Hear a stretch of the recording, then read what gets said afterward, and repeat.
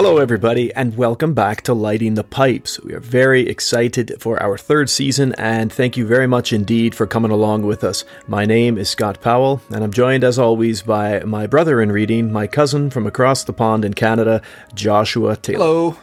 Yeah, Josh, exciting times, hey? We've got a new season, a new focus coming off the back of our Philip Marlowe work. We're going to look at a sort of sampling and dip our toes in the water of a lot of first books in series, I guess we could say. Yeah, like a survey of all the great mystery novels and detective characters out there. And it might, open up some interest in particular series so that we ourselves can branch off in that way if we wanted to, either on the show or even, personally. Yeah, absolutely. And that was kind of part of the premise this year, or this season, wasn't it? We've come off two really big deep dives, first with the Holmes, then with the Philip Marlowe, and we wanted to kind of branch out a little bit for ourselves and for our listeners, just to do a smorgasbord. A smorgasbord. A cornucopia of crime, yes. I believe you called it that in the last episode. Did I call it that? I think you just made that up. And then you gave yourself credit. No. Gave me credit for it, but really you're going to say I created that, and you're going to own it. But you know that I was the one that came up with that. Right. Okay. Well, look, everybody, we are really happy to be here, and although we're still locked down, there's light coming on the horizon, hopefully. And wherever you are listening from, we hope that you're safe and closer to getting a vaccine and re-entering the world properly, because, after doing everything we can, we're starting to kick COVID in the butt. It's going to take some time, but slowly but surely, keep doing the right things and we'll be getting back. Or in nerdy literary terms, Frodo is at the gates of Mount Doom right now. Okay, right. That's a deep dive, man. That's what that is. Anyway, so today's focus is all about the Silver Pigs. We're going to be looking at the first Didius Falco novel by Lindsay Davis. And fans of historical fiction, fans of crime literature, and you might even say fans of the Philip Marlowe series by Raymond Chandler might find themselves quite at home in this one. Yeah, it definitely appeals to multiple genres and multiple interests, that's for sure. I mean, the main reason I think we went for this one first is because our personal interest that we share together, a personal interest and passion that we share together of ancient Rome in particular. I mean, when it comes to history, I love all aspects of history. Ancient Rome, classical Greece, medieval Europe, European history, the Civil War, even modern, Cold War, World War II. I love all that stuff. But in particular, though, me and you, we kind of bonded together on the Roman stuff for sure. And that's because I sent you a copy of this doorstopper of a novel called The First Man in Rome by Colleen McCullough. Now, for those of you who don't know Colleen McCullough, she wrote The Thornbirds, which is a very well-known romance historical series, I guess you could say. Oh, yeah, very much. Yeah, it is a historical story. But really, what I think is probably her best work, and I think that a lot of people don't know about, is she wrote this fantastic historical fiction series called The Masters of Rome. And if you loved I, Claudius by Robert Graves, you would definitely pick up on this series for sure. Probably not as wittily written as, say, Robert Graves, or condensed into a more taut format as his stuff. But McCullough basically covers the fall of the Roman Republic from essentially the birth of Julius Caesar all the way to his death and a little bit afterwards, establishing Octavian as Augustus by 27 BC. And so this is essentially like the birth of the Roman Empire, seen through the first couple of books of the rivalry between Marius and Sulla, the factionalism that developed, and then the rise of Caesar, the Civil War, and all that follows. So it was a period that we really got together on, and we even went to Rome on my first sojourn to Europe. We went to Rome together back in 2007, was it? That's right, 2007. Yeah, we went to Rome together for 8 days, and we pretty much explored that place without a tour guide, eh?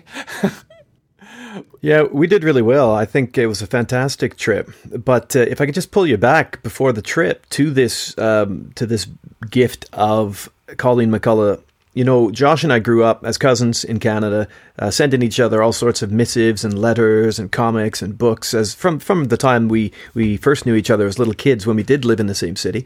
And then when we moved apart, we kept up this snail mail communication, and it was awesome.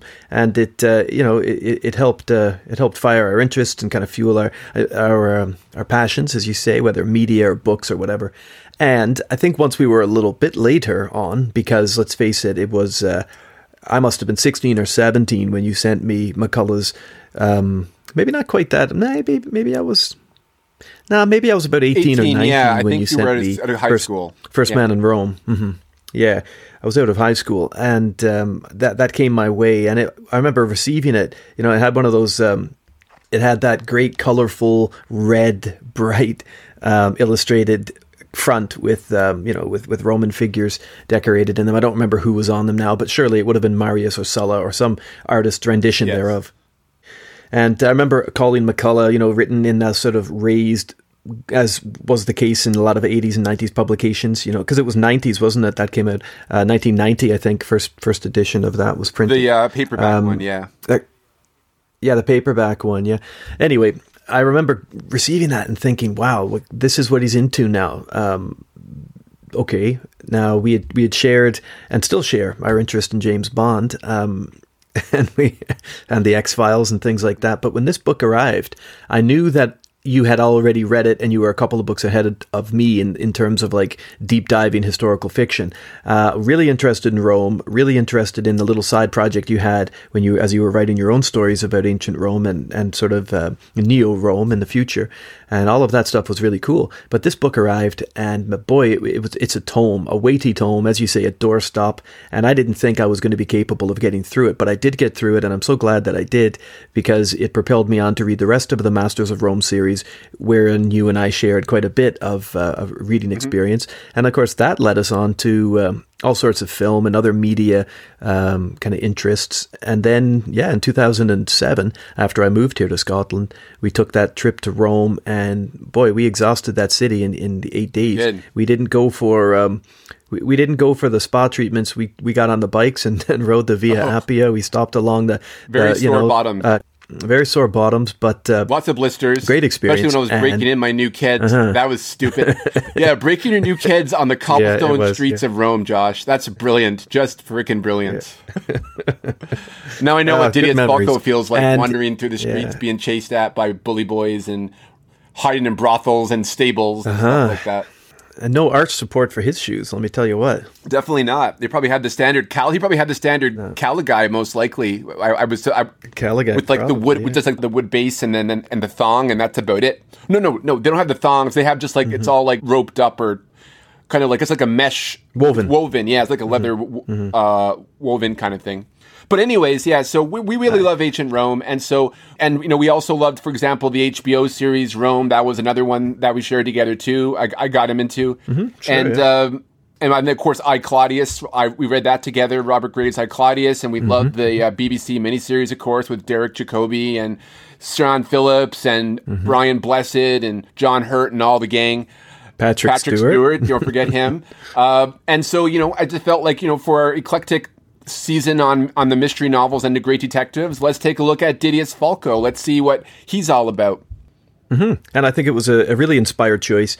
Not to say anything yet about our pipes for this book or my feelings on it, but I thought it was an inspired choice because Lindsay Davis has written a very long and popular series 20 using books this character. Now, I believe. And she's still writing too. 20 books. It's incredible. Yeah. It's incredible. And that character's arc is one that begins here with the Silver Pigs. So if you are a fan of historical fiction, if you're a fan of crime fiction, put the two together, join us along the way. And if you've read the book, well, we hope you find our review of it interesting or controversial or whatever. It's our turn to share with you our thoughts on this. So without any further ado, Josh, I think before we get into your plot summary, let's share a little bit of information on the author here, Lindsay Davis. All right. So what I gleaned from various sources, Davis was born in 1949 in Birmingham, England. She was educated at Oxford, but she became a civil servant. Once, that kind of played itself out in her life, she decided to pursue her passions, which was archaeology and history, and she just wanted to be a writer. Her first novel was unpublished. It was called The Course of Honor. Now, if you're familiar with Roman civilization or society, this, of course, refers to, similarly to the ladder of honor, or what's called the cursus honorum. And this is basically that that ranking of how as what I guess a nobleman as a young man would do to climb the political ladder, going from at the bottom, the quaestorship, all the way up, to praetor and then consul, essentially. And that was called the cursus honorum. So that's where the name of the book comes from. But interestingly, which fits the setting of the Silver Pigs, it was a story about Vespasian, the soldier turned emperor that was pretty much the guy that resolved the year of the 4 emperors after Nero's death, which was a civil war, basically. And this is all about his affair with this is all about him and his mistress, Antonia Caenis.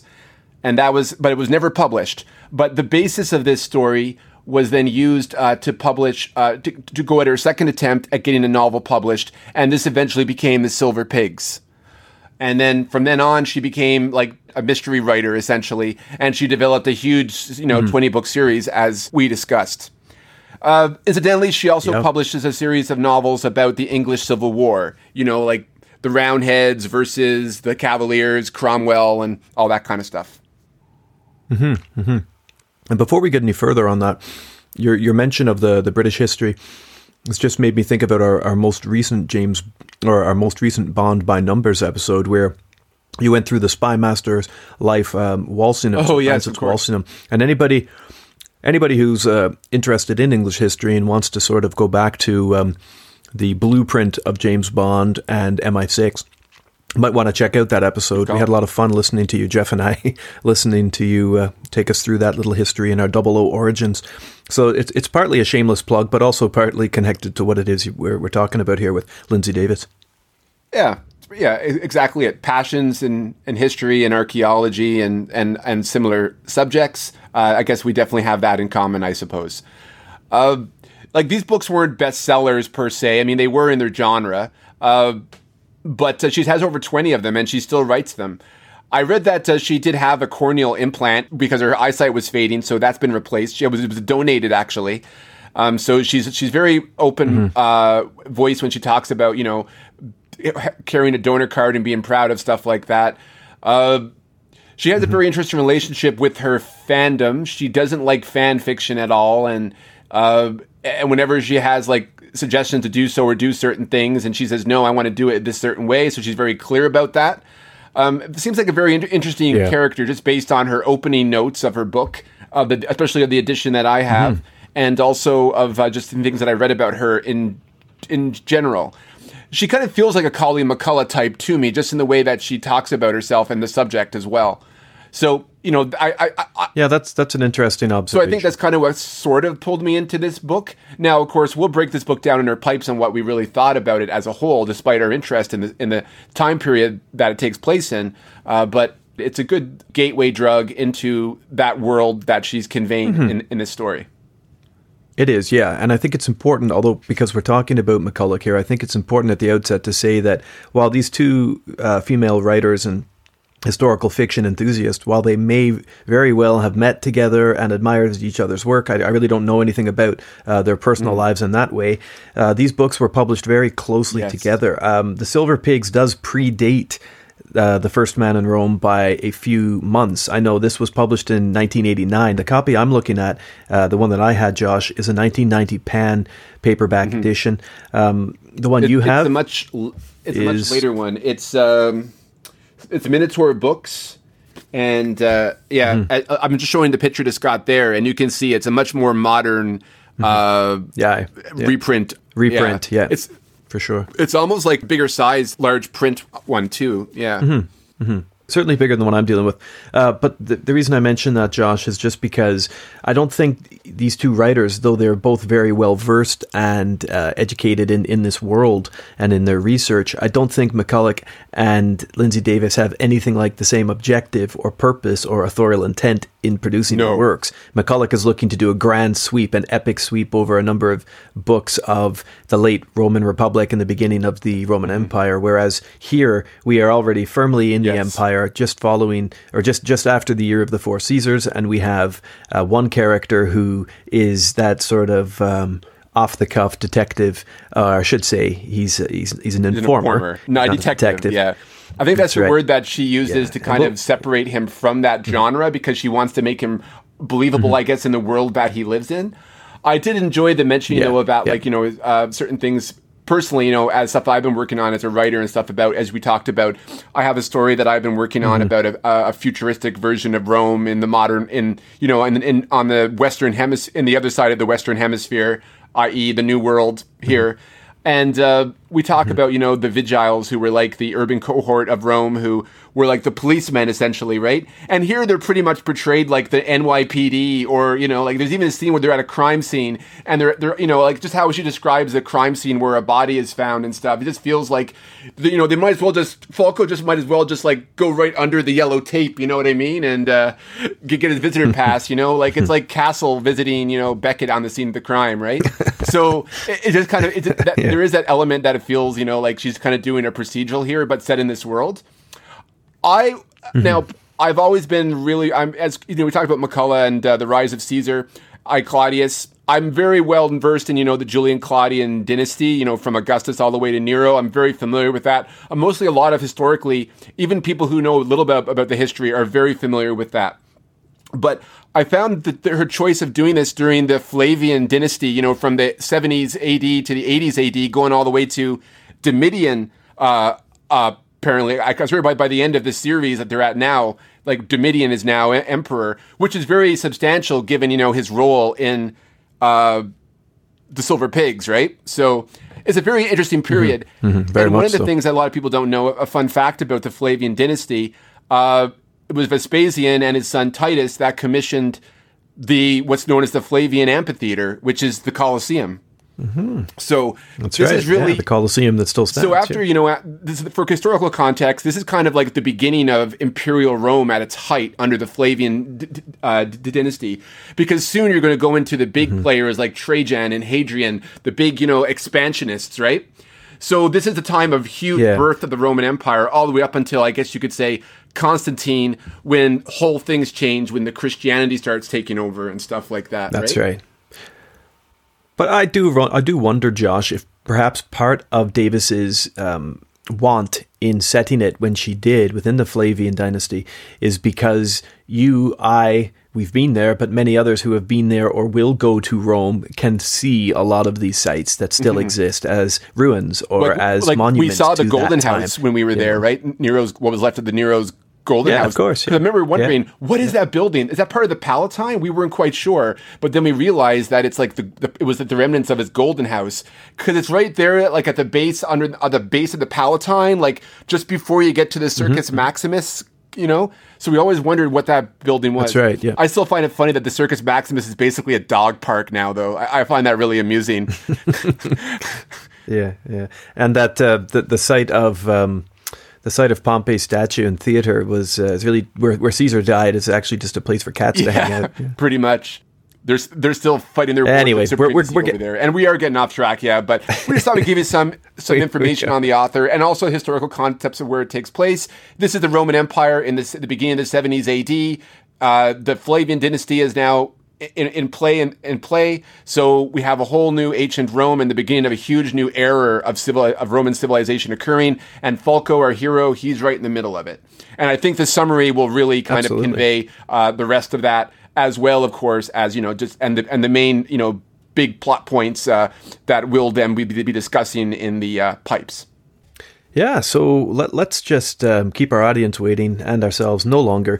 We'll slide into your well-prepared and pre-recorded summary, and then we'll break it over to the pipes. So thanks again, everybody, for joining us. We hope you have a nice time listening and reading along with us here as we discuss the Silver Pigs. And we'll get you back at the other end of Josh's summary.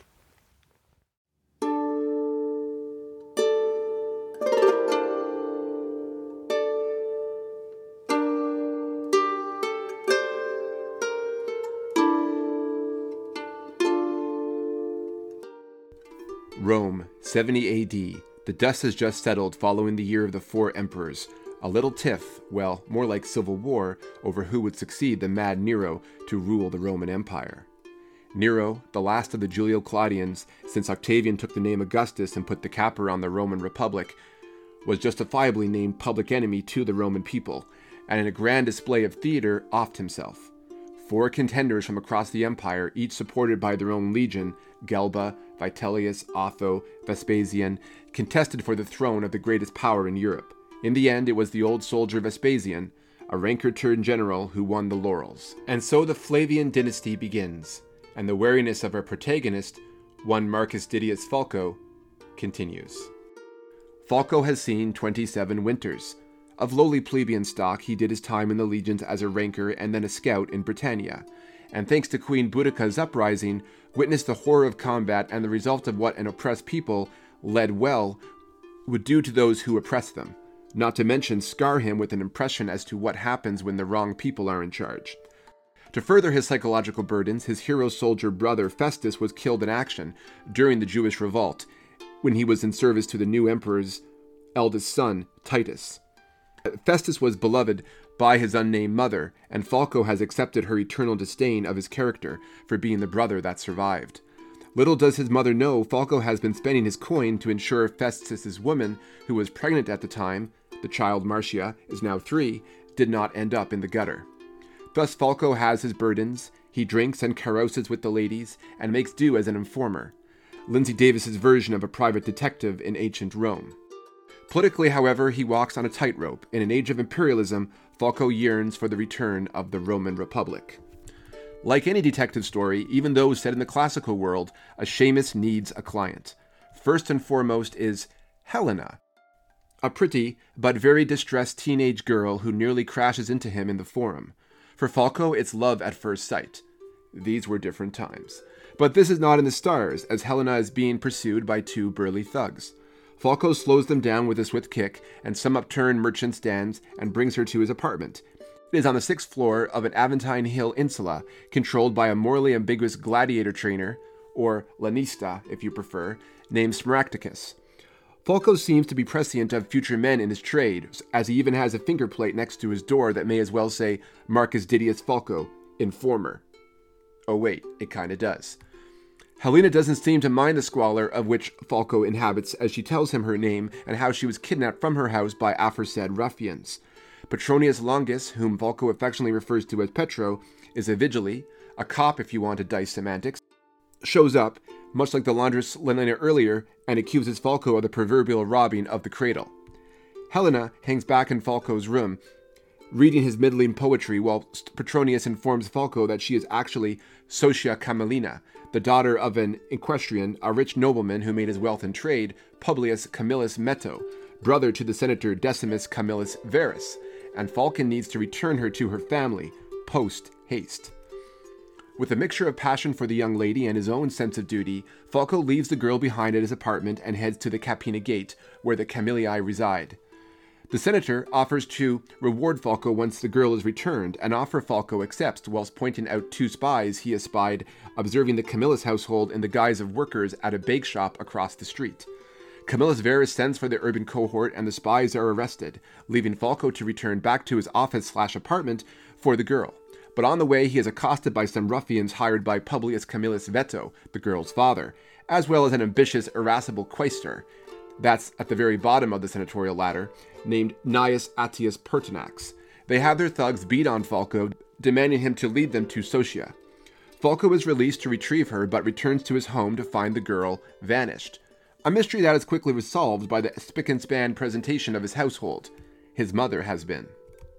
He finds Socia, safe and well fed at his mother's. As Fulco endures the busy household of the Didius matriarch, including his mother and sisters and their children, Petronius Longus arrives. It is implied that Socia is no longer Helena and that she needs to return.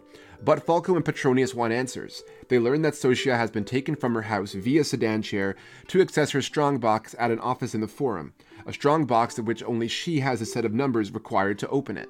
She agrees to take Fulco and Petronius to the strongbox. They use a wagon to obtain said strongbox and step into a wine shop at a secluded table to open it. Inside they find a silver pig, that is, a single 200-pound ingot of lead filled with silver ore, one that Fulco and Petronius recognize 100% as from the mines of Britain, the old legionary stomping grounds of their youth. For safekeeping, Falco, with the assistance of Linnea, the laundress, hides the silver pig in the urine bucket used by tenants of the insula, who donate daily, sometimes thrice daily, doses of piss for the Aventine dyers as a necessary ingredient to bleach the togas worn by the higher echelons of Roman society. Falco returns Socia to her family, but she does not want to part from him. Her only friend besides Falco is her cousin, Helena Justina, who is living with her aunt in Roman Britain, coincidentally enough, but they keep up their correspondences. However, it's clear that she wants Falco to be her friend as well, probably more than just a friend, as her gift of one of her jet arm bangles attests. With said bangle now visibly on his person, Falco heads to the lockup at the Capena Gate, where he learns the spies have been released. Chasing his lead, he bribes the guard about any information on the silver pigs, and comes up with the story of a drayman who found a silver pig and was later found drowned, floating off Tiber Island. The story is that the drayman was pissed drunk and stumbled off the edge into the river. But from the drayman's girl Astia, Falco discerns the drayman found a silver pig and was soon visited by the Praetorian Guard, that elite force of legionaries created to protect the imperial family. It was they who confiscated the silver pig from him. This leads Falco to Julius Frontinus, a fellow soldier with Falco in Britain, now a Praetorian captain. He escorts Falco from the Praetorian HQ to a quiet wine shop near the Viminal Gate. Falco learns from Frontinus that the silver pigs are being smuggled into Rome for possibly the express purpose of financing a coup against Vespasian. Fulfilling the high-placed police bureaucrat role, Frontinus tells Falco to back off the case, but Falco will have none of that. Falco sees Senator Camillus Verus and chews him out for the political subterfuge, knowing that by helping Socia, he is helping the pro-imperial senator protect the emperor. He rants at Camillus Verus, and storming out, he pushes back on Socia just as brusquely. Falco's feelings have become more ambivalent to Socia, and he knows that such a match with he and Senator's daughter could never be, not to mention that he is angry at being a political pawn. He brushes her off somewhat cruelly, hoping for her own sake that she will take the hint. But as the author says, he does see Socia Camilla again. He learns that she has disappeared from her household again. He rushes out to her, but Schmaracticus, his lanista landlord, has unleashed his gladiators on him, reminding him that the rent is due. Falco wakes up after the pulverizing, but it's too late. He is escorted by Petronius to a warehouse on Knapp Lane, and is afflicted with the sight of Socia's body. Socia has been murdered, bludgeoned, and stabbed in the heart. Despite his deep pain, he attends the girl's funeral. Camillus Metto, her father, gives a typical Roman eulogy, stoic and laconic, honoring her service to her family, but he lashes out at Falco and his promise to find her killer. To add to Falco's consternation, the jet bangle that Socia had given him was lifted from his person during the proceedings. Whilst Camillus Metto is a closed door, his brother Decimus Camillus Verus, however, is not. He hires Falco to get to the bottom of the corruption and the conspiracy surrounding the Silver Pigs, in the hopes this will bring these conspirators and Socia's killer to justice. After a few months' journey, Falco finds himself in Britain, given room and board at the house of the imperial procurator of finance, Gaius Flavius Hilarus, brother-in-law to Senator Camillus Verus. Hilarus is an amiable, sensible fellow who lives with the nurturing Aelia Camilla, his wife, and sister to Camillus Verus and Camillus Metto. They have 2 young children and a house guest, Camillus Verus's 23-year-old daughter, a divorcee named Helena Justina, the very same one Socia had been writing to. Immediately, Helena takes a dislike to Falco, believing him a predatory, grubbing opportunist that led her sweet cousin to her death, and is now piling on the family misery by making a profit with the contract he has made with her father. What's more is that she told Falco that Socia had mentioned in one of her letters that she saw one of the ruffians that abducted her go into a house of someone that she knew. Falco rejects this immediately, and increases Helena Justina's suspicions. Falco doesn't do much to defend himself, instantly dismissing her as haughty and blinding himself from the import behind the grievance that was made. But he's not here to make nice with the senator's daughter. Instead, through an ex-centurion named Vitalis, he arranges to have himself disguised as a slave so that he may penetrate the silver mines found in the southwest of the island. Unfortunately, this places him at the not mercy of one Cornix, a sadist who enjoys beating and the occasional sodomy. While Falco has never submitted to the latter, due to Vitalis' demand that he may only be beaten so much as to give up useful information, he is beaten. He endures his crucible, however, and is able to get out to Vitalis and then to Hilarus that a freedman Brighton merchant named Tryphorus is smuggling out the silver pigs. By the end of this operation, Falco barely makes it out alive and is led out to Londinium on a wagon commandeered by Helena Justina herself. She is just as devoted to avenging her cousin as Falco. Tryphoros is interrogated and gives up some names. 2 names in particular are quite significant, though Falco won't learn of this until much later. Nearly recovered from his ordeal, he fulfills the second part of his contract with the Camillii, and that is to escort Helena Justina back to Rome. It's a long journey from Rome and Britain, through Gaul, Germania, along the Rhodanus, the Rhone, all the way to Massilia, that's Marseille, and the relationship is complicated. Upon returning to Rome with a wagon full of sexual chemistry, Falco and Helena Justina are ambushed in front of the Camillus household. Falco, with the help of the senator and his guards, fend off the attack. Falco kills one of them and leaves once his charge is safe inside. Helena Justina appears at Falco's apartment the next day and invites him to dinner at the imperial palace. Reluctantly, he attends, and he and Helena Justina get a one-on-one with Titus, eldest son of Vespasian and the man to whom Falco's brothers served in the east. They learn that Hilaris' interrogation of Tryphoros led to a big list of names, including Helena Justina's estranged hubby, Gnaeus Attius Pertinax, the magistrate that had waylaid Falco all those months back. Moreover, Pertinax is the owner of the warehouse on Nap Lane, the same warehouse where Socia's body was found.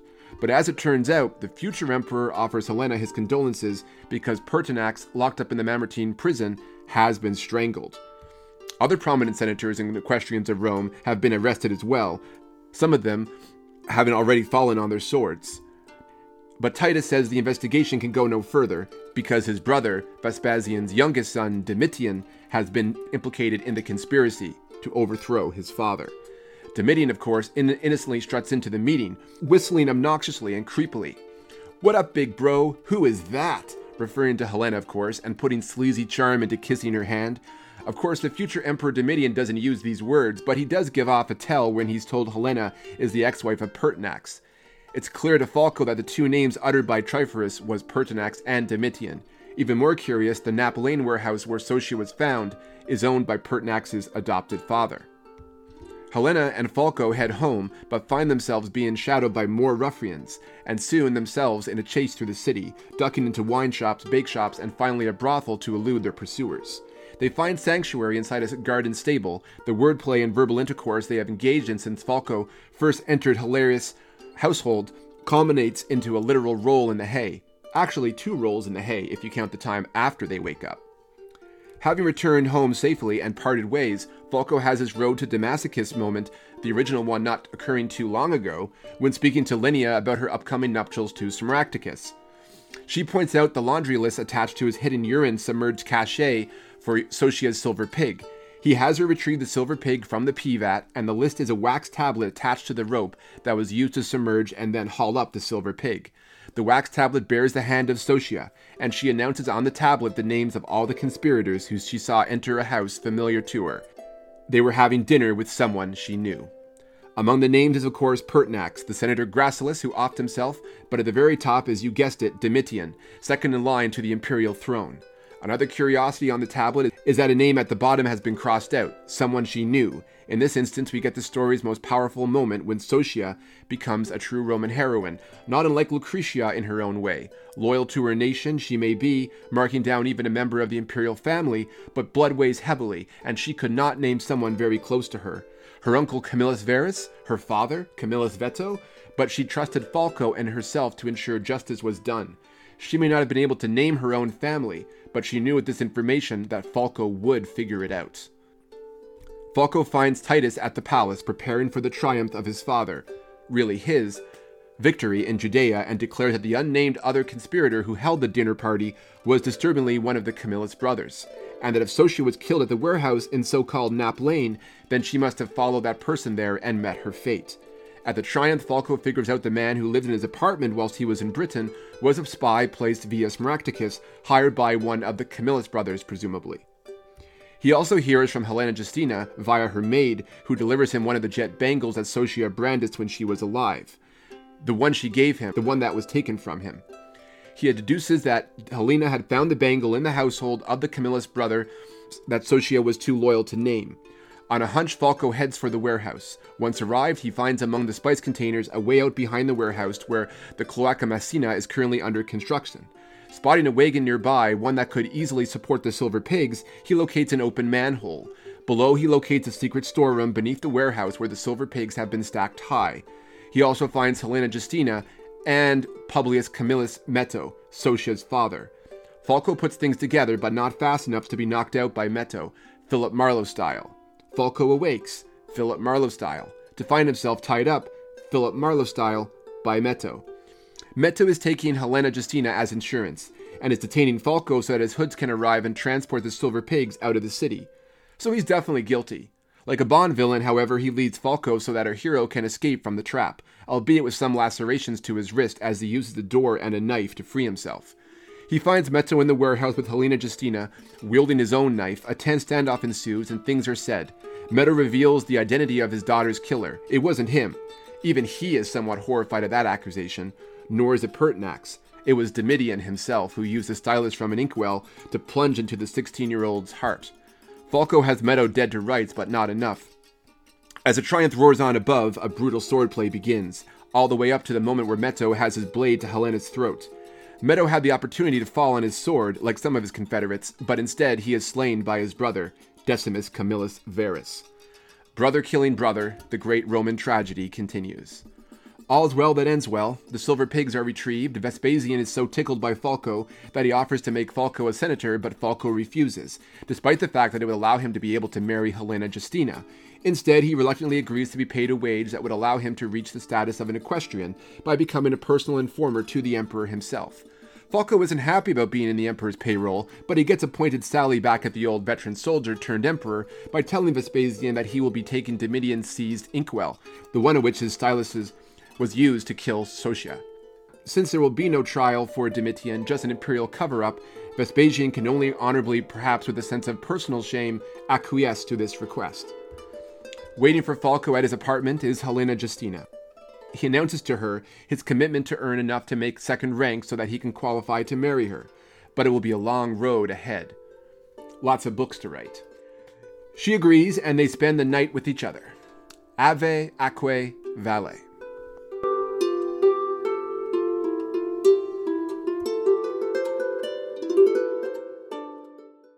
Nice work, Josh. Very, very well done there on that summary. I can say, I'm sure, for everybody who went through that with us, that you've got the plot points and the characters and some of the drama all captured nicely there. Thank you.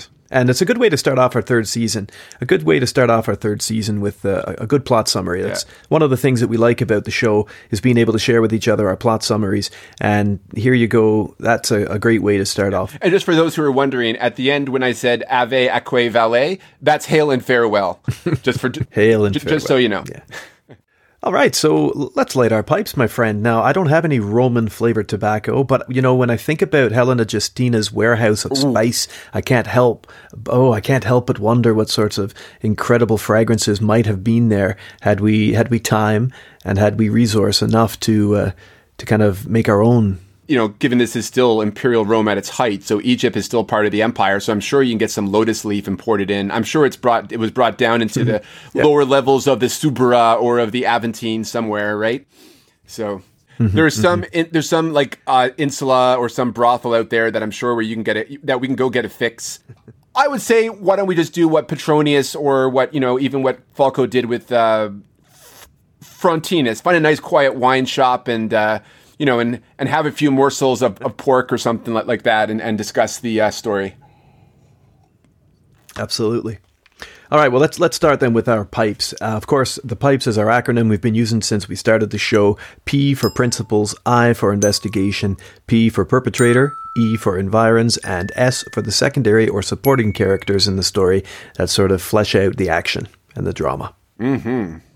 So let's start, Josh. Let's start with principles. Why don't you talk to me about your feelings on this, our man, Marcus Didius Falco? Well, one thing I wanted to address here in this story, especially for a modern audience, is that, you know, okay, he's instantly attracted to Helena, or Socia, as we soon learn as her name is, as all Roman. Socia.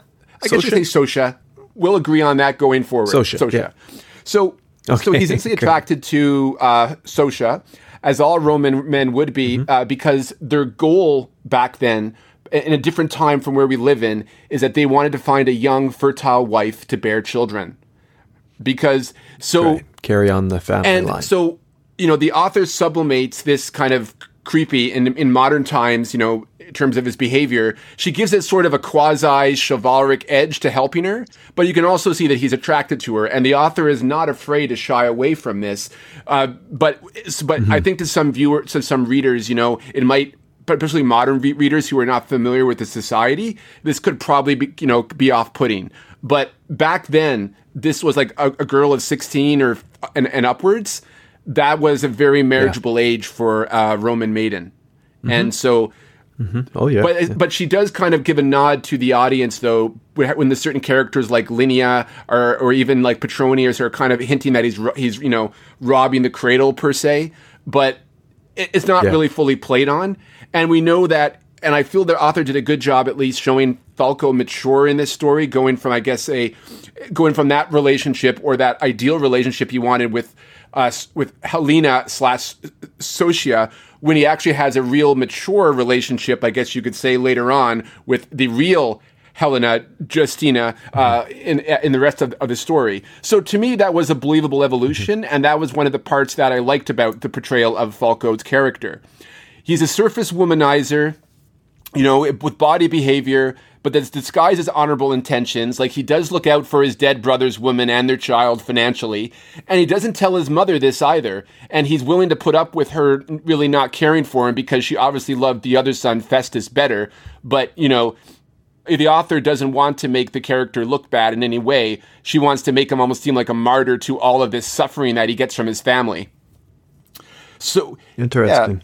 He has a sense of honor, that because he was a soldier and that he was a scout. So this makes him a good informer in Rome, in my opinion. He's a Republican, and he's definitely a reverse snob because he has definitely contempt for the patriciate. And by Republican, I don't mean, the grand old party, the GOP. I'm talking about, like, he is I want to bring back the Roman Republic. That's essentially that's what he wants to do. And that's what many emperors like Augustus, Tiberius, and or even Claudius wanted to do, to bring back the Republic. But of course, it was already on this runaway baggage train that just was just going nonstop, right? Like, there was just no way to go back to the way things are. And Falco is kind of like a deeply conservative in that fashion. But I would say that the theme of that, what you're speaking to, we do sense that in the story, and it's maybe one of the subtler points of the book, which might be fleshed out more as the empire sort of and the expands. Series goes on. But this desire that Falco has to sort of maybe not kind of belittle, but certainly be quite wary of the autonomous figure. Just that idea of one rule, one supreme leader. He doesn't believe in it. He thinks power should be back in the Senate's hands, and that the Senate now has basically been reduced to just a ceremonial job, right? I mean, exactly. You think of the way the senators in this story operate. They have power, but only the power that they're able to wield through their own corruption, not any bestowed upon them by the prince. And like, basically being a senator is an honorable position because of the nobility of your family or because you have great wealth. But there's not much difference really in terms of the Senate, of being a Senate, besides, the name behind it. And then being a member of the equestrian order, which is basically like just run rank below the senatorial class, because you're not like of nobility or have immense wealth or have like, family wealth or property or prestige. You just have a lot of wealth, and you can build that way up and to the magistracy to become a senator being that way. So basically, by the empire's time, you can become like a full citizen, an aristocrat, not by blood, but by simply, whatever way you make profit or glory to get yourself to that point. Mm-hmm. So it's kind of a... So Falco negotiates and Falco negotiates that political divide, if in fact we can call it that, because the way I view it, it's still sort of like because the Republic is less than 100 years dead. We still have this feeling of there being underground support and sympathies, right? And we were talking about how like he's very kind of wary about what can happen with the empire. I mean, he served in a legion, so he was in Britain during Claudius's time, so he very well knew what Caligula was like, and he was probably aware of what Tiberius did, especially with Sejanus, doing all of his nefarious activities back in the day. And of course, so he's obviously, and by the end of the story, with the reveal of Sosia's murderer, he's very, very wary of Domitian. And so being a Republican is even more important to him now. And the very fact, too, that he kind of likes Vespasian, who is much more of like one of those late Republican generals in attitude, like a Caesar or a Pompey type, who now has political power after the Civil War, the Second Civil War, Yeah. I should say.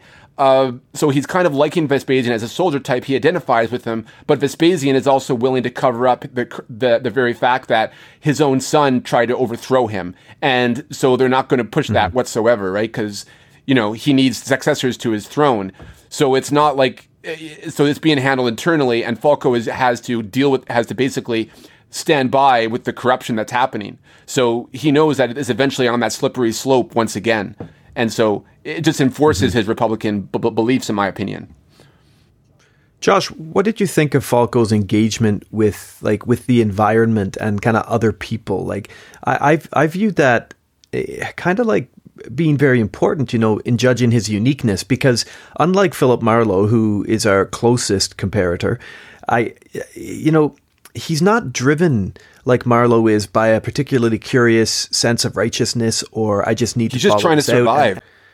Yeah, but unlike Sherlock Holmes, he isn't really interesting for and of himself. No. Like, I mean, we would follow Holmes just to see his idiosyncrasies. Yes. But I felt that reading Falco, he lacks this amplified, I don't know if that's the right expression, but like an amplified kind of intuition or an intelligence or a something. But he does possess a grittiness to see that the good of the everyman is maintained, yes. And as you're saying, he's a Republican in an age of a growing empire.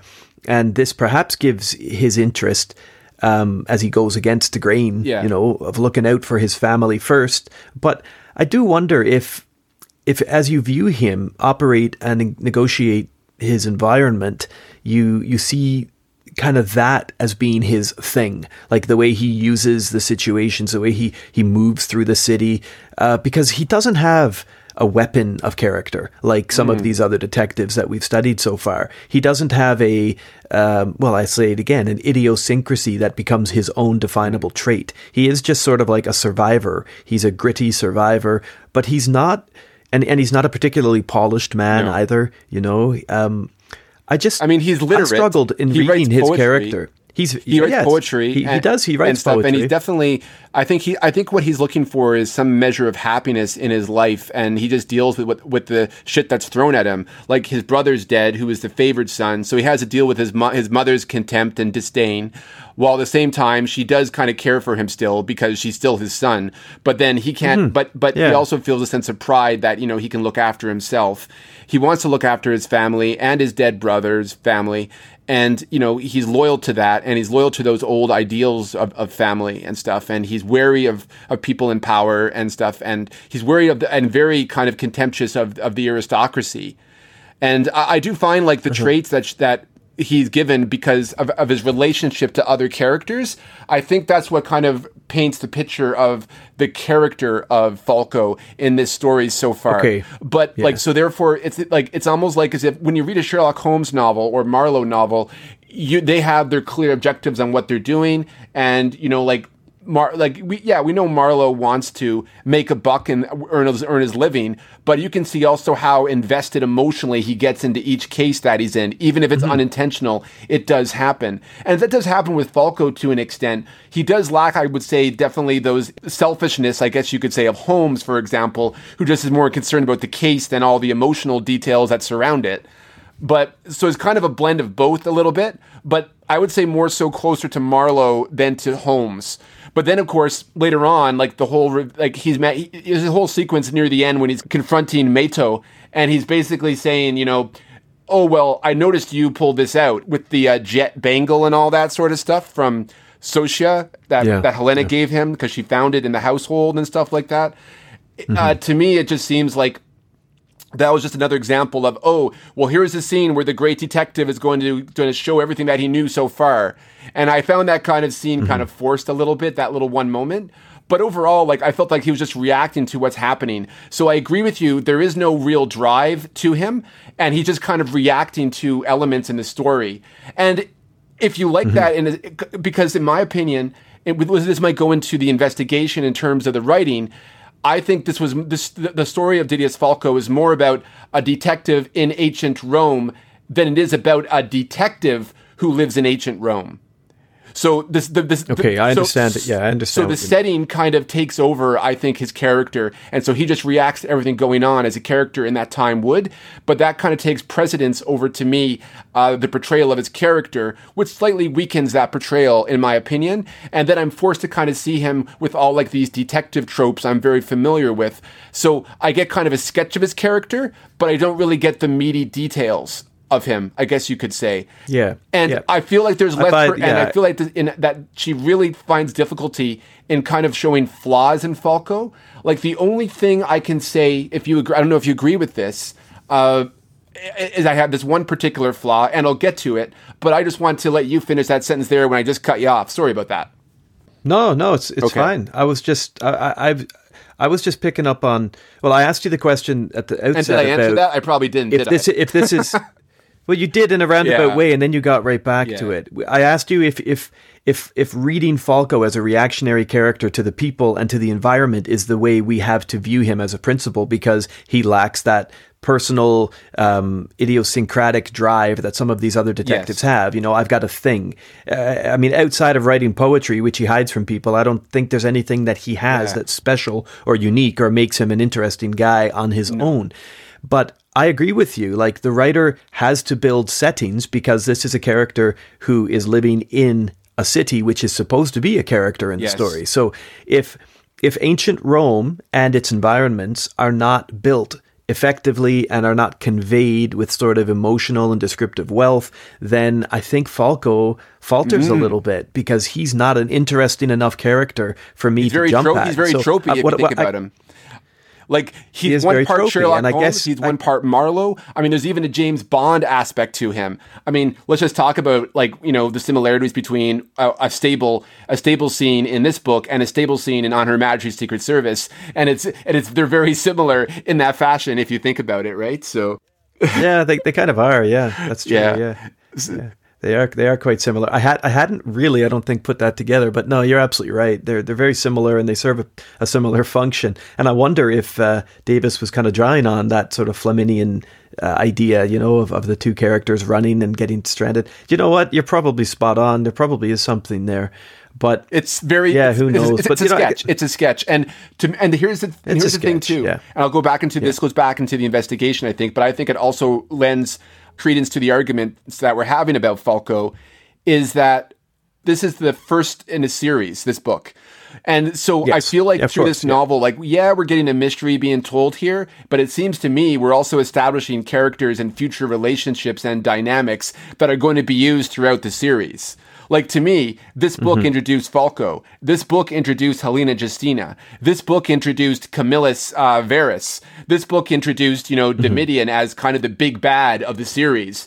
You know what I mean? So, sure. To me, this kind of this sort of feels like it's like an introductory book more than a standalone mystery novel of an ongoing series. It's not like one episode where we focus on a certain we're not focusing on the detective himself. We're focusing on the world this detective lives in instead.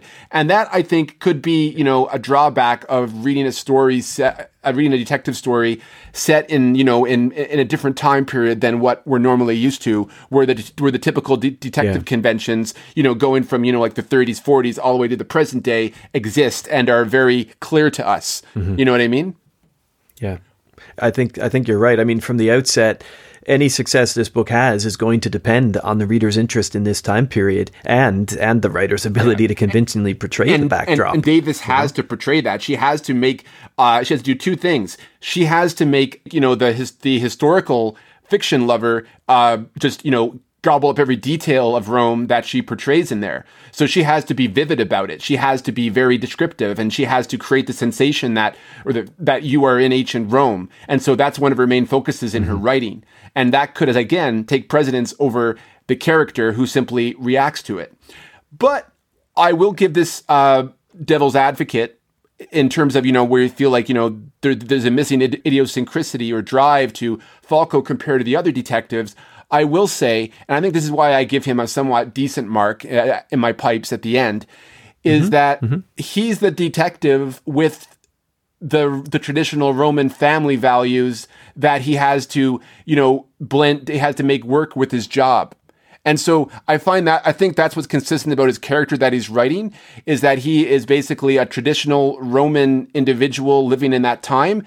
But to be a detective and to someone in his trade, he also has to work with that and all the family developments, to make him stand out between other ones. Like, they could have just easily have had him be like a loner guy, like Marlowe, living in the Aventine in his, he even, like, you walk upstairs, like, he literally has a Marlowe-esque office. Like, he's in it, like, she basically turns, like, a Los Angeles apartment building into, like, an Aventine insula.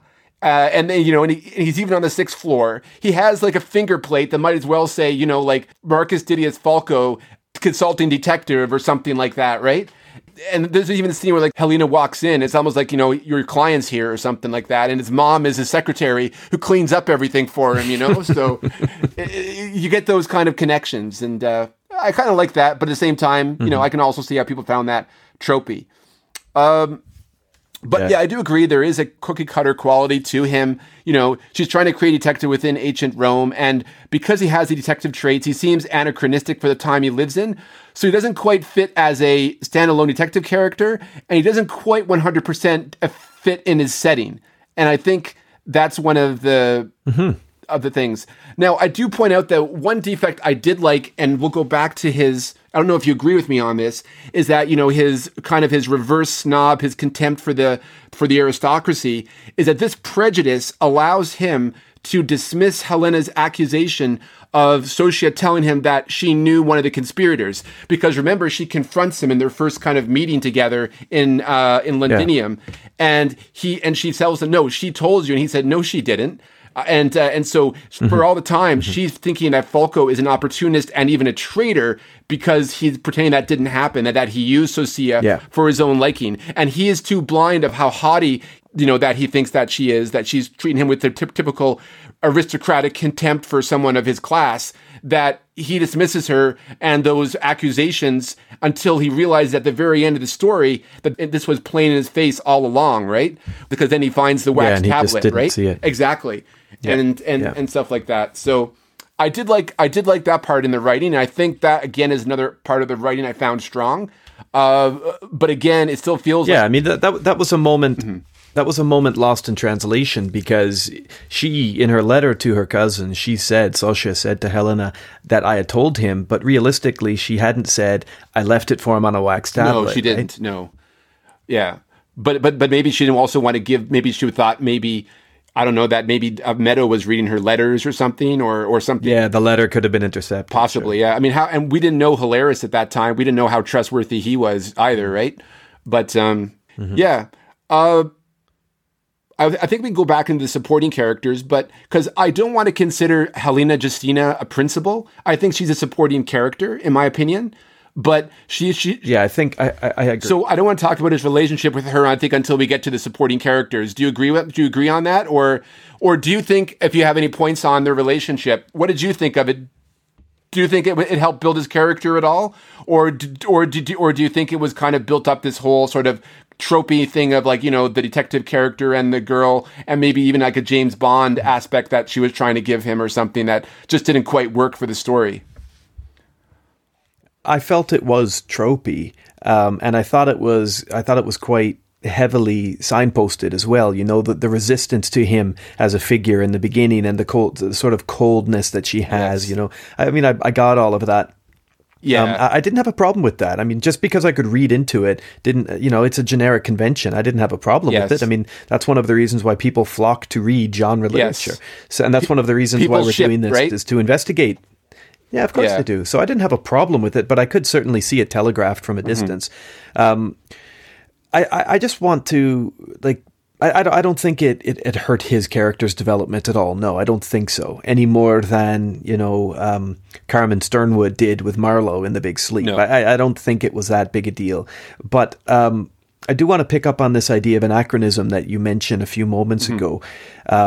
Because as a principal figure, Didius Falco is cut from the same cloth as other lower class or lower middle class detectives with moral compasses. Like, he does have a moral compass, making him a Republican and with those family values that you speak of, and his lost brother and his sort of feeling he has to look out for his niece and all of that. That's all very honorable, and I like that. And, you know, I just think that, and maybe it's because I've been spoiled, maybe because we've got Holmes, we've had Bond, we've had Marlowe. Maybe because Falco has no particular skill or power, maybe that makes him immediately, for me at least, a less compelling character, hero. But I also have to admit what you say as quite truthful. And maybe this is something, Josh, that we're going to deal with throughout the whole series because we're reading first books. Yes. But this is a first novel. This is the establishment of a character. We haven't seen the character's arc. We haven't perhaps been revealed to everything we're going to see with this character. So it's maybe a little unfair and premature of me to criticize the text for not offering me something special or kind of interesting about Falco. I mean, he is a survivor, he is gritty, but he was just a little less interesting for me to follow than some of these other detectives that I've read in the past, because he didn't seem to have something that other people really liked or other people really commented on. You couldn't read him from the other characters who, like Watson says something about Holmes and we're meant to say, yeah, that's what we should feel. Or someone says something about Marlowe, like, Marlowe, you're a dirty dog. Oh, right, okay, this is what people think of Marlowe. People just sort of, I mean, the characters do talk about Falco, but not in any way that would reveal his great survivorship or his great skill or talent in his work. He's just sort of like a dude that does this in the city, and we could probably be following any other number of them.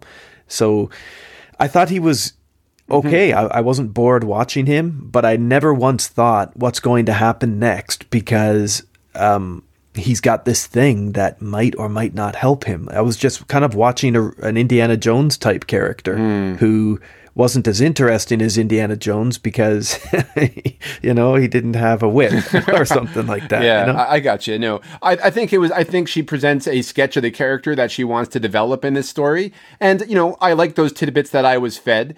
But as a whole, I come to agree with you. Like, I think there was some aspects of good development of his character in here that kind of intrigued me a little bit, but there really wasn't enough in there to me to get a full understanding of him as a man. And there was too many parts in there that were kind of forced or telegraphed, as you said, that it just seems like the writer is trying to push this character as opposed to, you know, just allowing this character to breathe, I guess you could say. Yeah, like that section where he reflects on his time in Britain, you know, and he talks about the difference between the general in charge and like kind of his disgust, rather.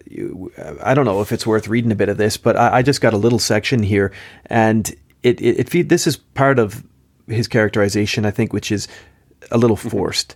I served in the 2nd at Isca at the time when Paulinus, the British governor, decided to invade Mona, Druid's island, to clear out the rat's nest of troublemakers once and for all.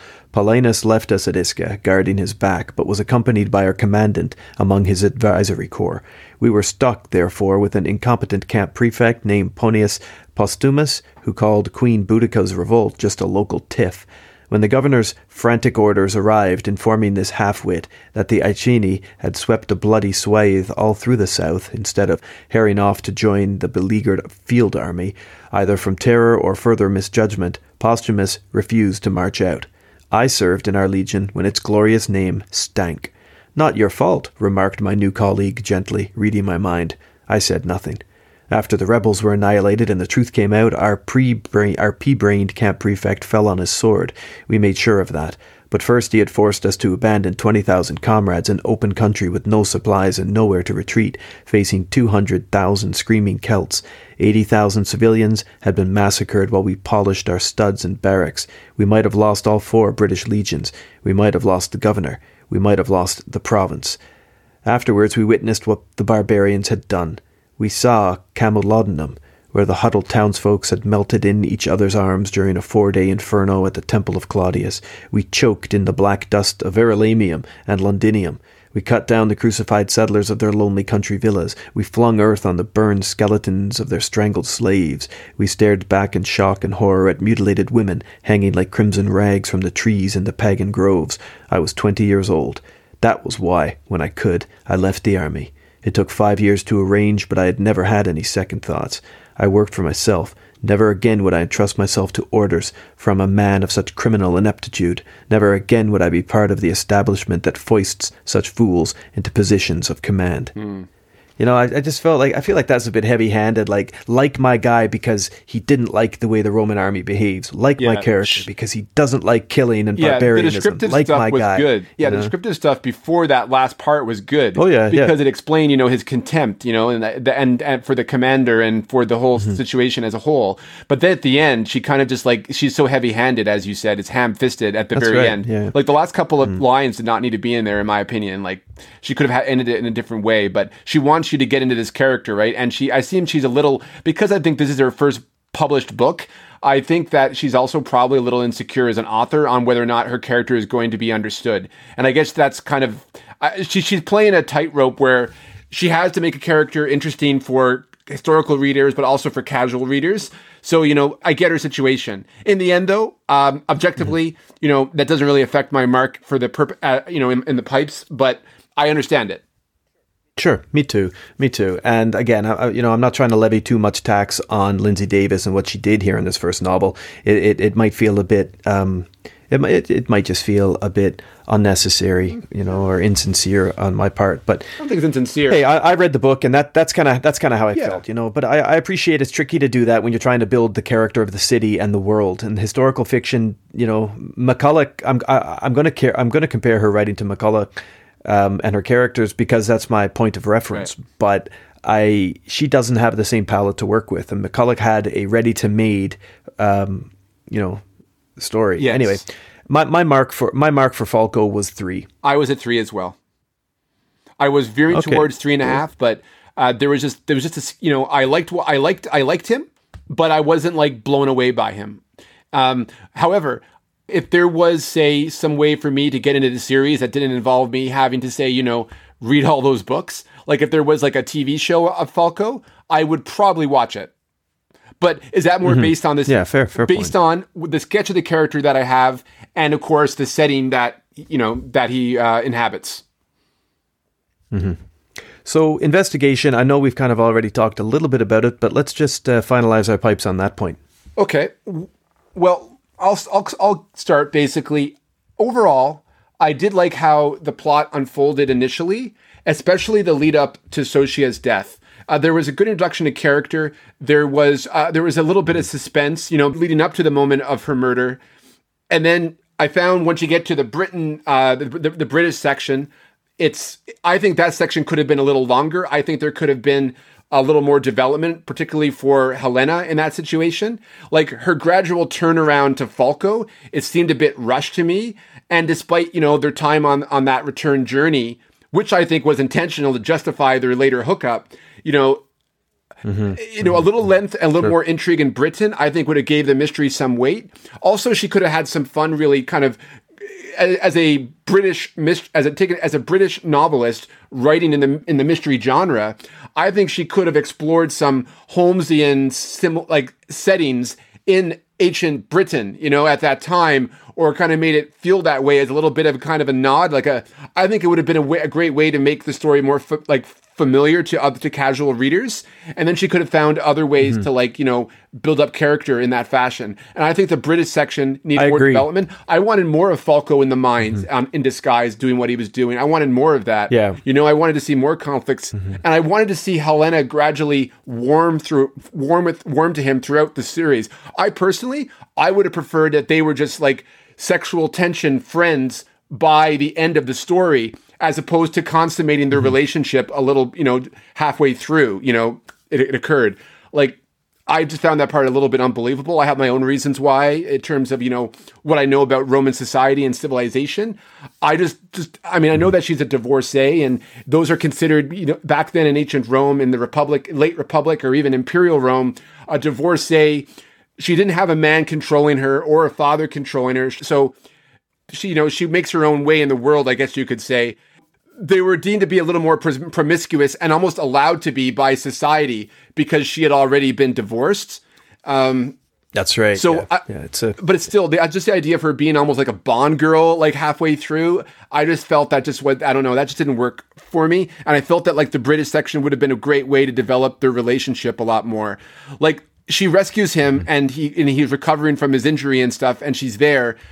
But like, what was the turnaround for her? Is it because all the stuff that he did in the mines and suffered and all the suffering that he went through, that crucible? Is that the reason why she slowly turns around on him, realizing that he is the real deal? And he did care about Socia and their whole situation, and he wasn't an opportunist. Like, I wanted to get that moment in the story from her character, but we only get it through Falco's perspective, so we don't really know, and there wasn't really any hints towards that. Except, of course, they bickered back and forth with each other, and that's inevitable in all these stories. Is that when you bicker back and forth and have sexual tension, you're going to eventually pair up, right? Do it exactly. I mean, it's a standard convention. Yeah. It is, yeah. And this story follows the conventions. And just, I think, to call it out, Josh, because we've mentioned it a couple of times, the Bondian scene that's so familiar to us here as James Bond readers and fans is the scene in On Her Majesty's Secret Service where James Bond has escaped from the villain's lair, if you will, down the hill in Switzerland on skis, and he finds himself quite frantic and worried and pursued of being detected by the henchmen. Yeah, being pursued through this sort of ice festival, this sort of winter carnival sort of thing. And the girl who he's kind of chasing, the love interest in the story at the time, daughter to kind of like a wealthy, not a senator, but daughter to a wealthy mobster, Tracy. She rescues Bond and drives him to a barn to hide out. And it's in the barn that Bond recognizes what he's got and who he's dealing with, and his life isn't going to get any better than this. And if they ever come out of this, let's get married. And you can see, stroke for stroke, the same thing's happening here in this novel when they go to the stables. Yeah. So I think the more I think of it, perhaps Davis is borrowing a little bit. Yeah. But maybe not. But let's talk about, that's what I felt about the middle section. Now, the part when they get back to Rome, that was a little bit rushed as well, but I did like the intrigue going on. I felt, though, that maybe Domitian and Titus, they should have been introduced a little earlier in the story, but I did like the intrigue involved in that and stuff, despite that chase sequence and sex sequence. But then, of course, at the end, I found the climax a bit disappointing. Like, we get the whole Camillus Meadow reveal in an exposition dump, and I didn't find myself, really invested in his motives. Oh, I want to be rich. I don't want to, if he had wanted to be like bring back the Republic, then that would have been really interesting, because that would have probably put some moral conflict into Falco, and I think that would be really interesting to explore. But they didn't really go in that direction. He just wanted to be rich and powerful, and by doing that was the only way to attach himself to the prevailing party of this conspiracy, right? The twist of Domitian as Socia's killer is interesting, and I think we're setting up future novels. But beyond Meadows' death, for sure, by his brother Varys, everything is all covered up, and that fits the nature of the story. But I go back to the Helena relationship, that forced culmination. That seemed a little anachronistic, as we discussed. It also felt like, I think it kind of ruined her development a little bit for me. Like, I felt like it was out of character for her to do so early in the story. Like, it just kind of seemed like, I don't know, again, it's a little forced, a little rushed. And I do like the cover-up aspect at the end. It's very much like, a very kind of crime saga thing, like The Wire or something, where the bad guys win at the end and you got to keep going and still work the beat, still fight on, like no matter what. But at the same, there will be no justice, because Vespasian ultimately, as the emperor, he's not gonna get rid of his own son, and that's just what we're left with, right? What did you think of the idea of that Falco turning down, all that senator's commission, essentially, so that he could marry just Helena if he wanted to, but then he turns it down and he says he wants to make his way up, and so he's going to be paid as an informer by Vespasian. He feels like he took probably the lesser of two evils there, but he wasn't happy. And it's kind of interesting, the idea that, they're now lovers by the end of the story, but he can't marry her because he can't, he's just not, He can't he afford to be your husband, and because of he has to get out of the class that he's in now, and he has to save up to do so, right? So she's almost the ultimate prize, and I just don't like the idea of her being a prize. But I do like the idea that it kind of, I guess, it impels his character. It gives him a momentum going forward to the next novels, a goal I guess he wanted to attain, so that he could be with his love. So he'll do whatever he can to do so in his job, in his work going forward. But we don't get that.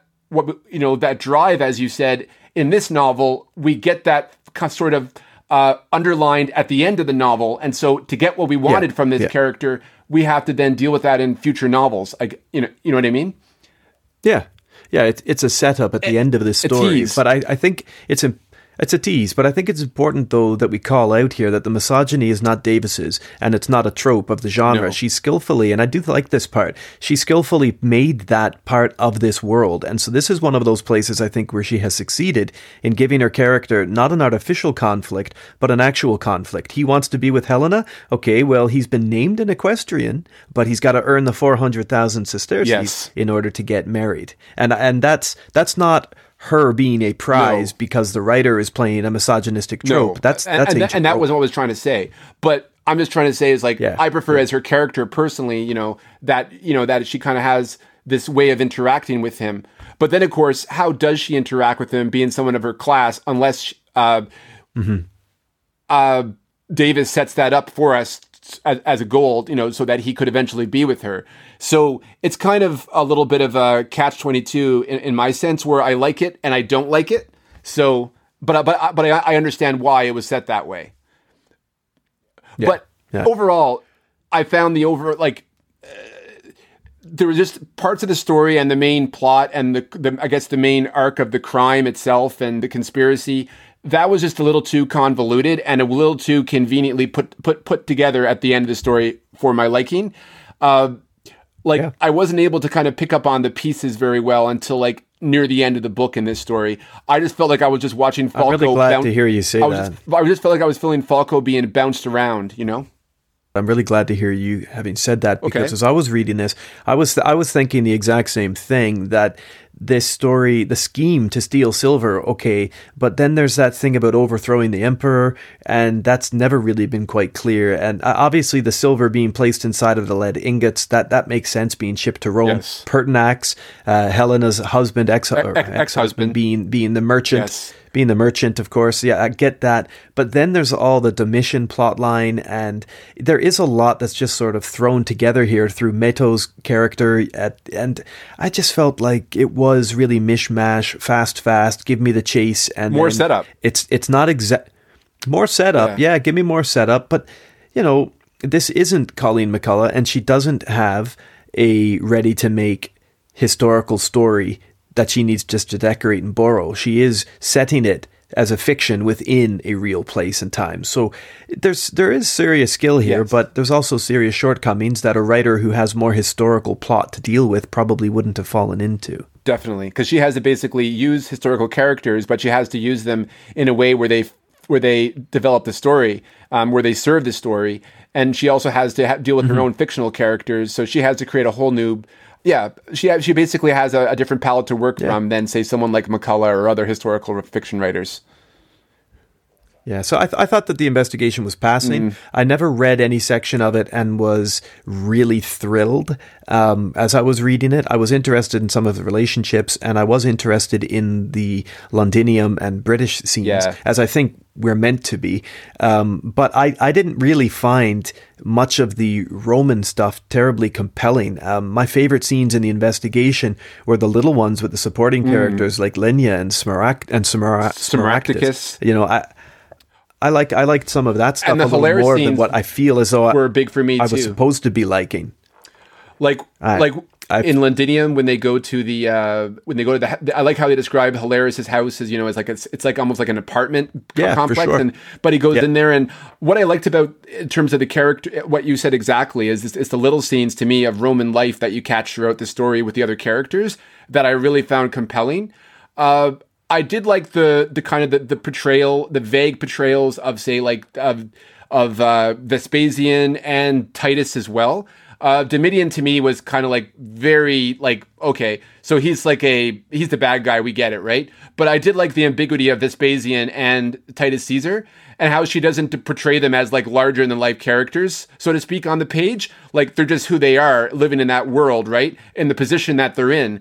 But they come off like real people in the story, as opposed to, like larger than life characters that some authors wouldn't even, they'll say like, oh, that character walked by and the crowd was in awe or something like that, right? Yeah. And that doesn't happen in this story. So I did like that. But overall, like, if you think about, say, the, stuff that were very kind of not really exciting, like the showdown with Metto and at the end with Falco, that was very passé. Like it was just like a knife fight in a warehouse, like it was just kind of like, I've been here before with Chandler, and it was just much better. You know what I mean? Like totally. There wasn't much. Yeah, if that's the climax of the novel, it's pretty dull. Yeah, agreed. But like you were saying, we've got more interesting things going on with Falco working in the mine, which we're not getting a lot of time of. I think we only have 2 or 3 paragraphs of him actually being a prisoner thrown in that cell before Helena comes to rescue him. And that would have been more interesting to see played out the way that a Fleming might have played it out, or a McCulloch might have played it out, or, whatever. But I went 2.5 for the investigation. It was really just lukewarm for me. I enjoyed being there. But were you? Wow, okay. I thought you would have liked it a bit more than me. No, I 2.5 I think is fair. I was just really unsatisfied with just how the story turned out. Like it just wasn't what I expected. But also, like, when I thought about it afterwards, it was too conveniently all cut. Like I just think it could have been done in a better way that would have given me suspense throughout when I'm reading it. Like I'm reading this, for our next episode. As of right now, I'm reading that Stephen King novel later. Spoiler, that is our next episode. It's a Stephen King book. And just in general about how I feel about the writing and the suspense I feel throughout, it's just so different compared to in this story, where like I'm just more interested in how the story will turn out, as opposed to I'm not living in the moment of each page. And for the Britain section, I kind of wished I had that, because to me it was a much more perilous situation than he had back in Rome when he gets back there. Yeah. So that's I think 2.5 is fair. And we've already talked about a little bit about Domitian and about Metto. Let's go into the perpetrators. What was your feelings on that? Okay, well, I'll go here. Yeah. I'll go really quick, pal. Because we've already spoke about Domitian, I mean, Publius Camillus Metto is the other guy. I know Smaragdus is a perpetrator, but only in a very minor way, as a landlord. Exactly. And I don't think we need to go into that. But, I gave the perpetrators a 2.5. Now, I know that that's a low mark. And the real reason I did it, I think, and this is perhaps going to be a problem with this character and his conflict against the Empire. There is no really interesting villain here for me. I think if we were reading the entire series, we might get a variety of different people. But for this starting book, the target in the novel seems to be systemic. It's not really personal. Yes. And I mean, there's people behind and within the chain, but none that are really drawn with much detail. I mean, for instance, Metto is a horrible guy, but because of what he did, not because Davis makes him particularly interesting, right? Like his actions, not his character.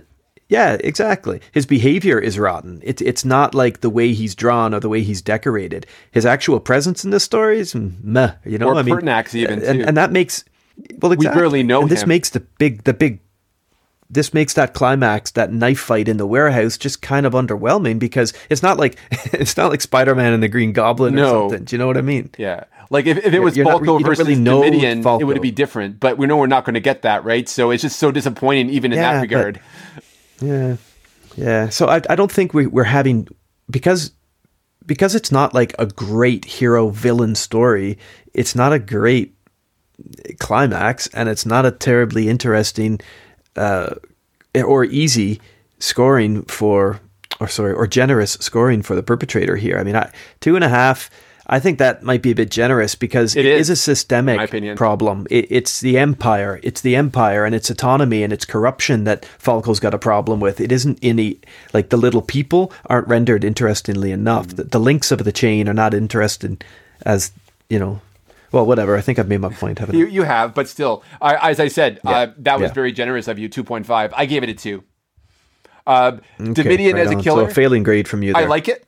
but Meadow and Pertinax were born underdeveloped. If I think if she had really developed Meadow and Pertinax a lot better, if she had developed Meadow and Pertinax with more depth, like make him like a loving, like he does have that speech about his daughter and stuff like that was very stoic and Roman.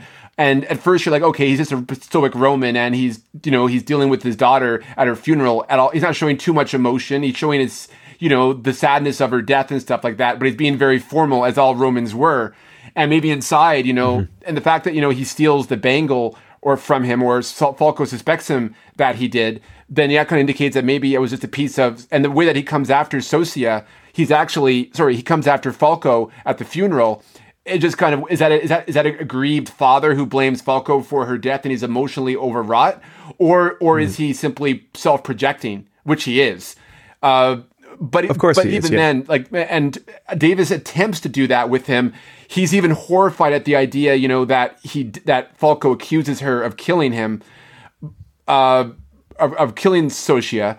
But even though we know, but he, of course, he reveals that it's Domitian who did it, not him. But at the same time, is that enough for development? And I just don't think so. And Pertinax definitely should have been more developed, in my opinion. Like we get that taste of him at the beginning as not a nice guy. And then we learn that he's Helena's husband. And so we understand Helena a little bit because of that. But then he's killed before we know it, right? And it just comes out of nowhere too. Like using Titus Caesar as an exposition bot to the next part of the story, because that reveals all the senators who were involved. Like the pieces are there and they fit together in most cases, but is it exciting? And that's kind of where I feel like it falls behind. Yeah, it is. I know it's a podcast and people listening, they can't see, but everything you're saying, I'm just shaking my head. It just isn't exciting for me. And it's not exciting, and a story doesn't have to be exciting as long as it's character rich. But this one isn't character rich either. And so I feel myself grasping to hang on to something that's going to take me for a ride, but all I'm doing is searching my mind instead for, oh, right, that part of Rome. I remember when I was there and I saw this or that or something else. Like, I'm not member really... berries. It's like the nostalgia is coming to you, and that's really all. It's member just nostalgia. Berries, yeah. It is, but that's why I don't think it's going to offer as much for someone who doesn't have that context or the interest. Yeah. I could be wrong, but it's not poorly written, but the perpetrators are dry, and the conflict is rather, it's systemic. It's a systemic conflict. That's ultimately what Falco's problem is. His problem is he's a Republican in an empire, and the people he's chasing are just, the products of a system that's allowed it to grow corrupt. Yeah, systemic corruption. Allowed them to grow corrupt. I like that. Yeah. I've underlined that here in my notes, and I feel that it was definitely the true perpetrator there. But was that exciting as a villain? That's another story altogether. Moving forward. Well, enough for me to go a half mark more than okay. Well, there you go. I'll accept that. Yeah. Now, I gave it credit. The last two sections of the pipes, the environs and the supporting characters, these were actually my highest marks of the Silver Pigs. Okay. As a preface, I gave the environs 3.5. Okay. What did you give it? I think just to kind of begin things here. Yeah. Well, I gave it a 3. Okay. I could see that she was making an effort to bring some places to life, particularly the triumph at the end, which is supposed to be the set piece for our big climax. But watching the family on the scaffolding, drinking and sort of, trying to avoid the police officers and the vigiles and whatnot, I found that a bit more interesting, the actual fight in the warehouse. Yeah. So I liked the environment building that she did do in some places, but I agree with what you're saying. The Londinium stuff and the Britain stuff, we didn't get a chance to world build that much within Rome or in Britain. Like, why not introduce me to one of the wine merchants? Why not bring me into a shop or an apothecary or a clinic or something where I can see a different internal space? I felt that there was a dearth of internal spaces here, and the ones that we did see were just kind of described in generic terms. I liked going different places, and I did like certain features of environment here. The weather I thought was nicely rendered. I did think there was a good, particularly in the Roman sections, there was a good mention of like shade and sun and shadow and night and the sounds of the city. Like, I like very all paint of that by stuff. numbers, like mystery. Writing, just set in ancient Rome is really what it is, and that worked, and that was effective. And that's why I give it a decent mark. Britain was, it could have been much more rendered than it was in terms of the terrain and landscape. Like, I'm just thinking, like, particularly she lives in England, you know, and so she has the opportunity to travel and to go into detail on that. I mean, there's a great series with the historian Dan Jones, if you can find it on YouTube. I forget the name of it, but he's basically surveying all of the Roman roads across England, and he goes to all the different areas of Roman Britain, you know, and following the roads really through. It's really great.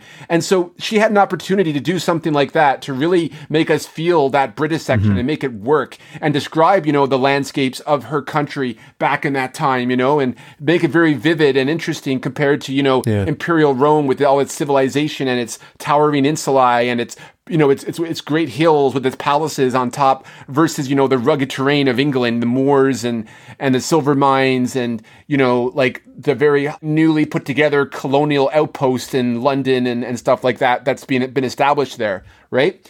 Like she had an opportunity to really go in that different description, but she never did. I did love the portrayal of the Roman households in terms of the layout and how the family interacts. Like, just when Falco sits with the with Hilaris and his family, you know, and you have like Ilia Camilla sitting on the couch, and she has her newborn in her lap playing, you know what I mean, playing with it, and the other daughter is playing, and the other kid is playing with Helena, and then Falco's sitting there, and just how like they established just like all these living spaces so well that captures things together, like Falco's mother's apartment with all the daughters and their children in one room, and Petronius there, and then they're also feeding Socia as well, like that whole cramped living space. If you think about, you know, HBO's Rome and Vorenus's apartment on the Aventine, like we, you know, where him and all his wife and his daughters lived, right?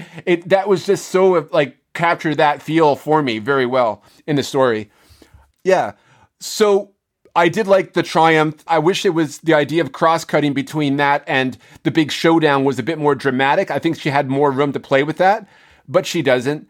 Because again, we talked about that in terms of the perpetrators and the investigation, how that wasn't really effective in the end. I like the kind of the cliche detective's office, you know, that Falco gets, you know, apartment / office, the Roman version of it in Insulae. That was kind of cute. So, overall atmosphere I found was a strong part of the story, but it could have been a lot better given the series and the opportunity for description. So I give it 3.5. Yeah, and I was at a 3, so you were a little bit above me there. How about the secondary players?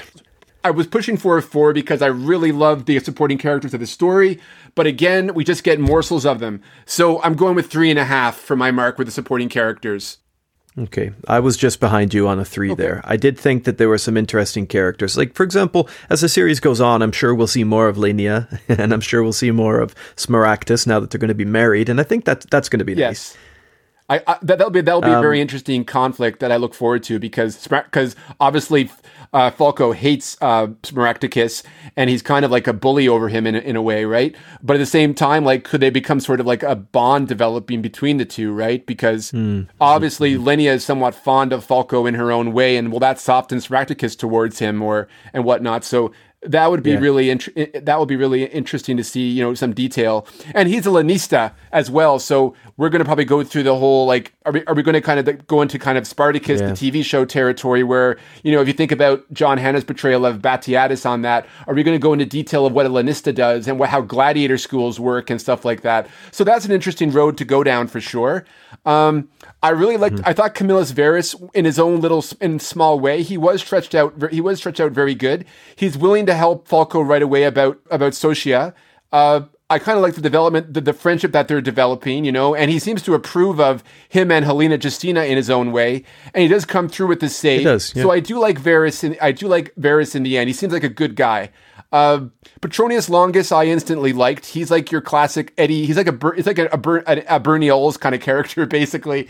But he is. Yeah, no, he really is. Yeah, I did enjoy him. Like, he was like a particular like vigile, right? Like, he's your average, I guess, cop character, I guess you could say, that helps the detective along in his own way, right? Even if Frontinus was like that police captain saying, like, stay the heck out of this, Falco, don't get involved. You know what I mean? Like, I kind of like that.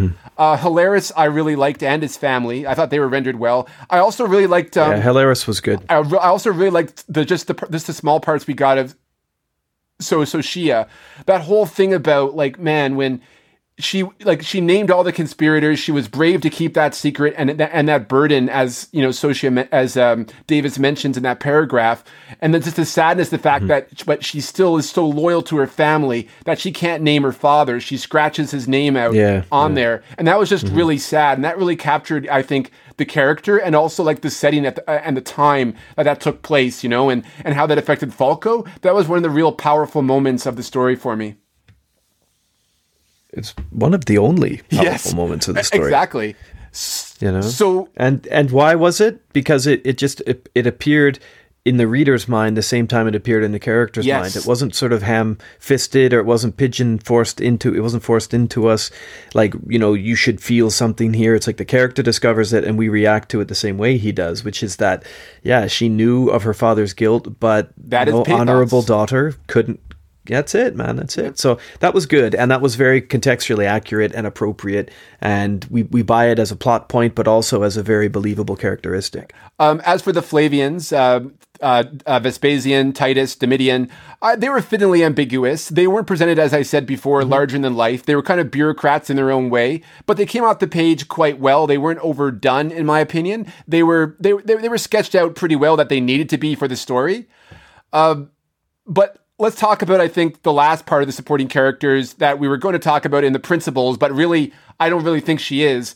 I like Helena Justina as a concept. Actually, I really love her as a concept. But I found the author rushed their relationship, and in my opinion, that betrays her character. I kind of feel like they didn't need to consummate that relationship. You know, they could have put more stakes into it, you know, make her just like him by the end of book one, or hint that there's some friendly rivalry. I know we mentioned that before, but you know, I just kind of felt that there could have been a lot more done with her, and like the beginnings of her is really good. I mean, she could develop into a really great character. But I found that she was just a little too rushed in her relationship with Falco, and I think it would have served her as a character better if that didn't happen. Do you agree with that? Mm-hmm. I do agree with that. I thought she was a good character. I don't mind, as I said earlier, I don't mind the tropiness of it, of her as like a Bond girl figure, of her as like, even as it kind of becomes like a Girl Friday to a certain extent, you know, a little bit more where she kind of plays along with him. But I don't mind her as a love interest, as a figure in the plot. She's of interest, you know, the ex-wife who therefore is available, and honorably so, insofar as you can afford her. I don't have a problem with any of that stuff. I think that it'll be interesting to see how she evolves as a character throughout the series. If we were to go on and read more of them, I'm sure she would take on more of a role, more of a partnership role perhaps. And I would like to think, because the story sets up for it, that Falco manages to get that $400,000 and, you know, and get her, because she makes it quite clear at the end of the story that she's going to wait for him. Yeah. I 100% she says that. She says that. She says she will. Anyway. We don't know. Yeah. I mean, you know, there was already that moment of, I guess, what's the word? Reproach, I guess you could say, when, you know, he thought, like, they play her, like, Davis kind of, like, at the last minute plays her as a red herring, that, like, after Falco gets knocked out by Meto, because Falco is able to get knocked out because Meadow plays on his relationship with her by making it feel like she betrayed him, and that's what allows him to get, you know, incapacitated. And so the fact, you know, that he thought that of her at that one moment, that's going to kind of maybe haunt the characters a little bit. And I'm wondering if the next book or so that's going to be explored a little bit more, right? So they might kind of like go back to more of an equal footing, and then maybe redevelop that relationship or explore it in a different way that maybe it'll be more meaningful and serve the characters a bit better, as opposed to the plot. Well, your score then, my good man. 14.5 out of 25 for the scoring index on the Silver Pigs, which is about a 58%. So it's a pass, but not what you would call a strong B, if we're going to use the teaching scale. Actually, you could say it's a questionable C. Yeah, it's a questionable C.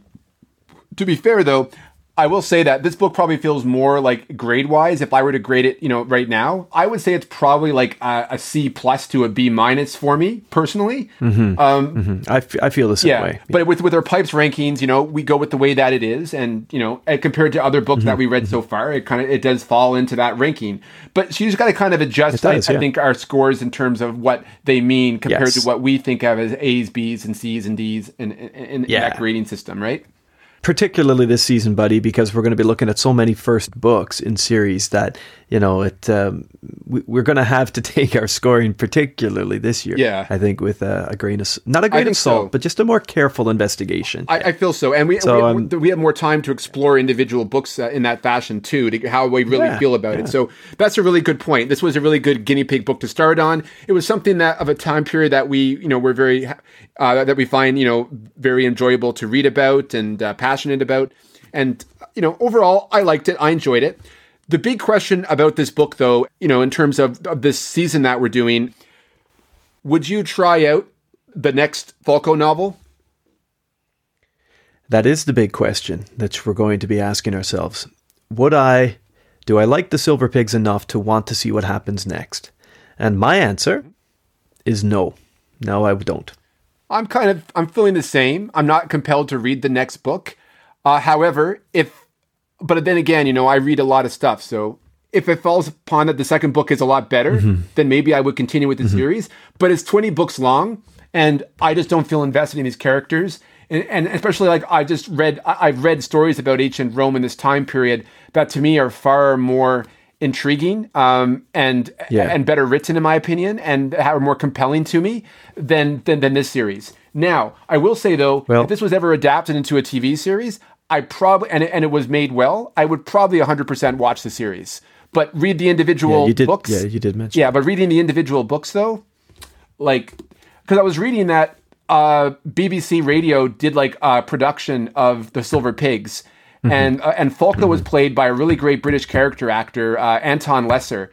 And I can see him in that role, especially when he was a much younger man back in the 90s too. Now, Lesser, a lot of people know from, he was like Thomas More in Wolf Hall. He was the mad scientist Meister in Qyburn in Game of Thrones. And he's been in other stuff too. So, I can see if they get a good actor in this role for an adapted television series for Netflix, Amazon, or what have you, and they get a good budget, I think it could be a compelling series to watch if you're into that time period, into that period drama, right? So, but I would, as I said, but you're going down the pipe. You're going down a pipeline because there is no TV production. Exactly. And you've only got the books. We've only got the books to deal with. Yeah. My point is that on a curiosity basis, I would like to know what happens next, but not enough for me to read 20 books. Me too. You know what I mean? That's what I'm saying. Yeah.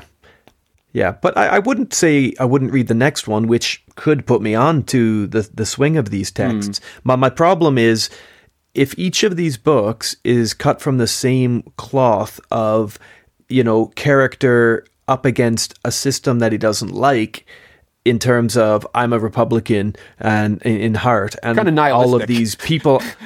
Yeah, but but if I don't get a good villain, I'm not interested. And the thing that Marlowe was up against corruption in Los Angeles, but the people who came out of that corrupt system were interesting to read about. Nobody in the Silver Pigs really stood out as a fascinating criminal.